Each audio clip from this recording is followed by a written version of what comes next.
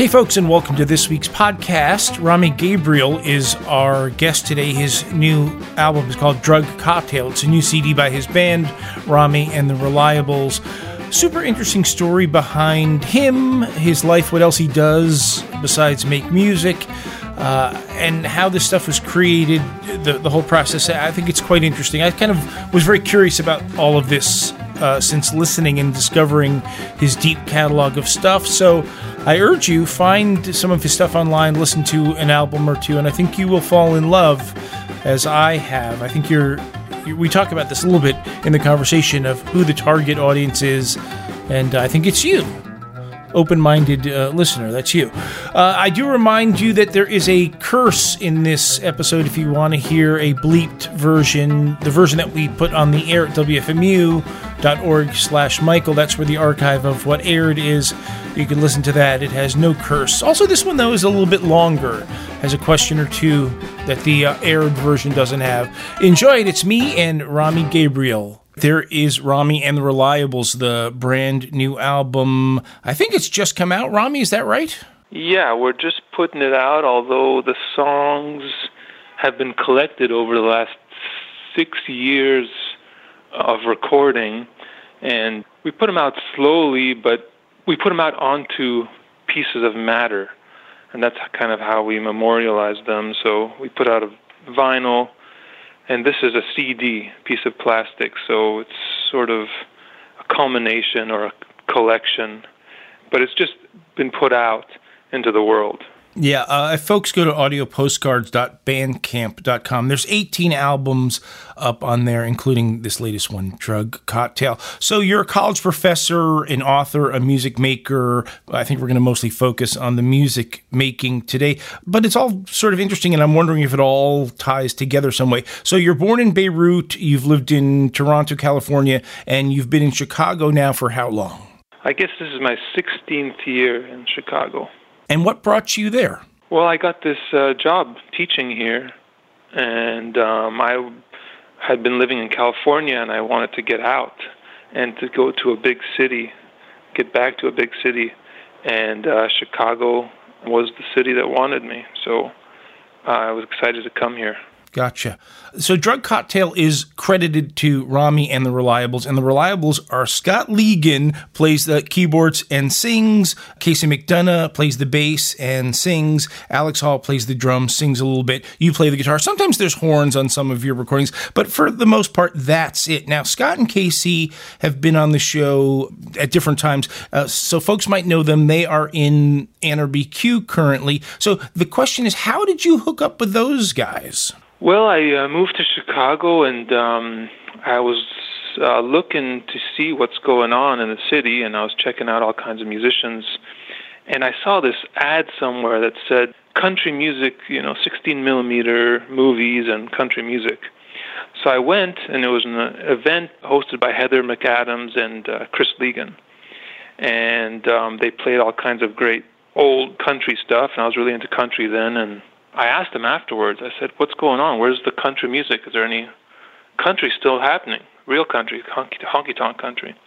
They said, yeah, across the street there's this little bar. We were up in Andersonville, and there's a group there called the Western Elstons. They play every other Wednesday or something. So I went, and I saw the Western Elstons, which is Scott and Casey and Alex and Joel Patterson on guitar.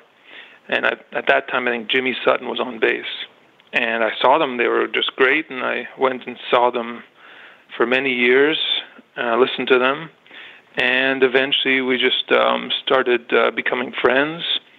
Then what happened was I was working at this place called the Center for Black Music Research at my school, and I got a grant from them to make up this class called Soul and Country Music in America. And so I was able to invite them to the class and then subsequently to do a recording. So I kind of got them to do a recording of my stuff, of the sort of country songs and soul songs I'd been writing for many years at that point. And we got in the studio, and it was very easy. And, our friendships have developed, and we're very good friends and collaborators, and that's what happened. Yeah, those guys are really in the center of an amazing scene of music out of Chicago. So we mentioned Alex Hall, the drummer. He is the guy who runs Reliable Recorders in Chicago, and his ratio of good to bad is really unprecedented. J.D. McPherson and Pokey Lafarge and Cactus Blossoms and Joel Patterson's records and the Flat Five and Robbie Fulks and the Bell Furies, lots more. Tell me, describe to folks how that studio is set up, what it looks like, what the gear is like, and how you guys get your work done there. Well, it's on the top floor. Actually, in the CD, there's a picture of the back door, and there's a picture of the window.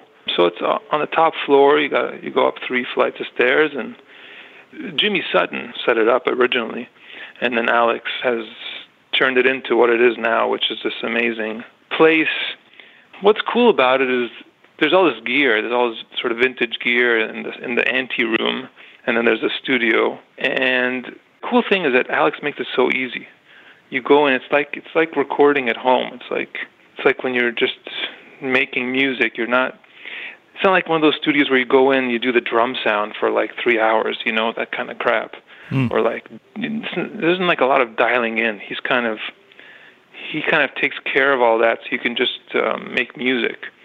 So the process is that you kind of go and get in the mood, whatever that means for you, and then you get into the recording room, and he's got the red light on, He knows the sound. We know the sound we all want from our instruments, and we kind of talk through the kind of song it is, and he dials it in. And meanwhile, we all learn the song, or I teach the guys a song and the arrangement, and then he's usually recording. So by the time he gets over to the drum set, everything's ready to go. He's kind of listening to us talk as well, so usually it's the first take, with these guys. So when, there's so many genres, and we've played a lot of your tracks over the years on the show. There's some country stuff in Jamaican and New Orleans and blues, and it's really all over the map. Are the songs brought in with that kind of thing in mind, or does the band help shape them? What does the band bring to the arrangements? Well, the band brings a lot. So I write the tunes, and some of the tunes I've had for a while, and then, I kind of get ready where it's going to go, how it's going to be. Is it going to be R&B or country or soul?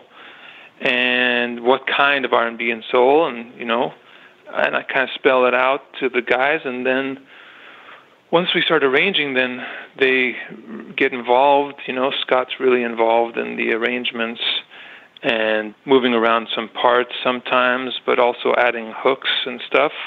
And then we play it a couple of times, and the way we all sort of interact, the way we interpret the setting starts to happen. And each of the guys, I don't tell Casey what to play on bass. I don't tell anyone what to play. I kind of highlight the chords and the vibe.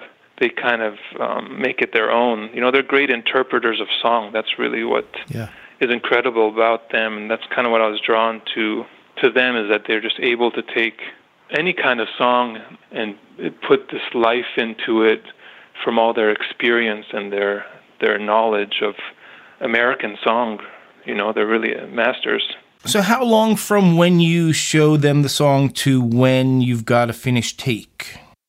No longer than 3 hours, usually less. Usually we're just talking a lot, but we're just talking about movies. But playing-wise, it's like, 20 minutes, 30 minutes. Gotcha. And are there a lot of overdubs, like on Drug Cocktail? How live is it? All the music is live. The vocals are done after, usually. Because it's hard, because I'm writing the words, but they don't know the words. It's just a piece of paper, so they can't really sing live. They got to sing it after. I remember I was at an NRBQ gig, and Scott came up to me and he said, I've been working with this guy, and it's real unusual stuff. He said, and you specifically are going to love it, and he was right. I really, really loved it, and part of it is there's like a real unpredictability about the albums and the releases. They're all sort of, to me, just pop music, but there's a wonderful wide openness to it. Have the records been reviewed? Have they found an audience? What do people think of them? What's the reaction? Is it like my reaction? Well, with people like you who know a lot about music, there is that reaction. So basically all real lovers of music, people with tons of records, connoisseurs of popular music, have that reaction. So we have a good local base, but we don't tour, and I'm not really involved in the industry, So I don't know. I know that it's sort of a musician thing. I definitely give it to all musicians I know, and all the guys give it to musicians. So musicians around the country dig it, but there's not many critics I kind of, like or trust, so I don't really circulate it in that world. Gotcha. I think they're really, as I said, unusual and unique records, and they're almost, to me, bordering on outsider music. Is that how you see them? No. Do I think I'm a freak? I don't know. No, I didn't say freak. No. Some of the lyrics are really unusual. Some of the way that things are juxtaposed is really unusual. It almost you don't get that. Okay, that's fine. Tell me about the songwriting process then. How long does it take to write songs? How often do you do it? Because you're very prolific. Where does it come from? Well, some songs come to me in dreams, and some songs come to me when I'm walking around, when I hear something. I hear a word, I hear a couple of words, a melody happens, and I'm just playing guitar, and the melody comes. It's kind of odd. Songs are constantly coming to me, and I don't like sit down and say I'm writing a song. It's just things come to me, and then I work through them. As you know, these things come to you in all kinds of ways, and you just have to give them attention and refine them. A lot of times they'll come to me, the whole thing will come to me, and I just arrange it a little bit and add some musical elements, add some intros and hooks and stuff, but usually it's already there, and it's kind of intuitive to me, and it kind of helps me make sense of reality, or poeticize reality. I've played some of you've got a bunch of records that are done with traditional Middle Eastern instruments, mostly instrumentals. Am I saying it right? The oud and the bazouk? The oud, or oud, and the bazouk. Are these instruments particularly hard to play, like relative to the guitar, for instance? The oud is really hard. Yeah, the oud is a fretless lute, 11 strings, and the music, traditional music I play, maqam music, it's this whole system of maqam. It is very hard to play, but in the Middle East, a lot of people play it. It's kind of it's the main instrument in the Middle East for instruction, for composition, and for singing. And yeah, it is hard. The bazouk is a little bit easier because it's only got 3 courses of strings, and it's kind of a drone instrument, so you can just pull out that feeling and you don't have to get too much. It can be hard if you're a virtuoso, but the bazouk, the oud is a very challenging but beautiful instrument. So you're a professor of psychology at a college in Chicago, and an author, and you do some traditional instrumental music, and you write these pop songs. Is the psychology thing, is it all tied together? That's a good question, and I've been asked that a lot of times, and somehow I don't yet have a good answer, because you're living your life and you're doing what you do. It's like it's the situation. it's my situation, it's my condition. You know what I mean? It's not theorized. Sure. So I wish I should have an answer to that question. Nah. Do your students know you do this? The hip ones do, but the youth are kind of in their own world of usually shitty music, and, you know, they're involved in other things. I mean, they know I'm musicians. I'll play for them usually at the end of the semester, or sometimes I'll play while they're taking their exams. I'll play some blues just to help them through it. So yeah, they kind of know, but I don't think they fully understand the extent. You know, the instrumental music and these traditions, these older traditions, are a little obscure to 18-year-olds right now, unfortunately. I know you've got a gig coming up with Nick Lowe. Tell us about that. Well, he's coming to town. I guess he's recording his new record with Alex at the Reliable studio with Lost Straitjackets. So I had just played at this venue with my other group, the Arab Blues. And so I've been in touch with them, and they said, well, we can't have the whole band, but do you want to do a solo opening? I've done a solo opening there once before for this great singer, Paul Seabar. And so I said, yeah, and I kind of developed this solo set where I'm singing some of the songs, and it's really interesting because there's the original song that I wrote, and then there's these great recordings with you know, Scott and Casey's interpretation of the vocal lines and the song and the emotion. So I had to kind of rearrange these songs through these manifestations, and it's a lot of fun because the songs are richer now, but then I have my vocals are limited, especially compared to theirs, and so I have to find ways of getting the song across. But the fun thing is that the songs are really rich, and I've played them a lot, and I still like them, which is a good thing. I imagine it'll go over well. When is that, and where is that? That's November 21st in this city called Evanston, which is north of Chicago. So you got some time to figure it out. Well, I had it all figured out for the originally dated scheduled show, but now I have a few more months to work on my dance moves, I guess.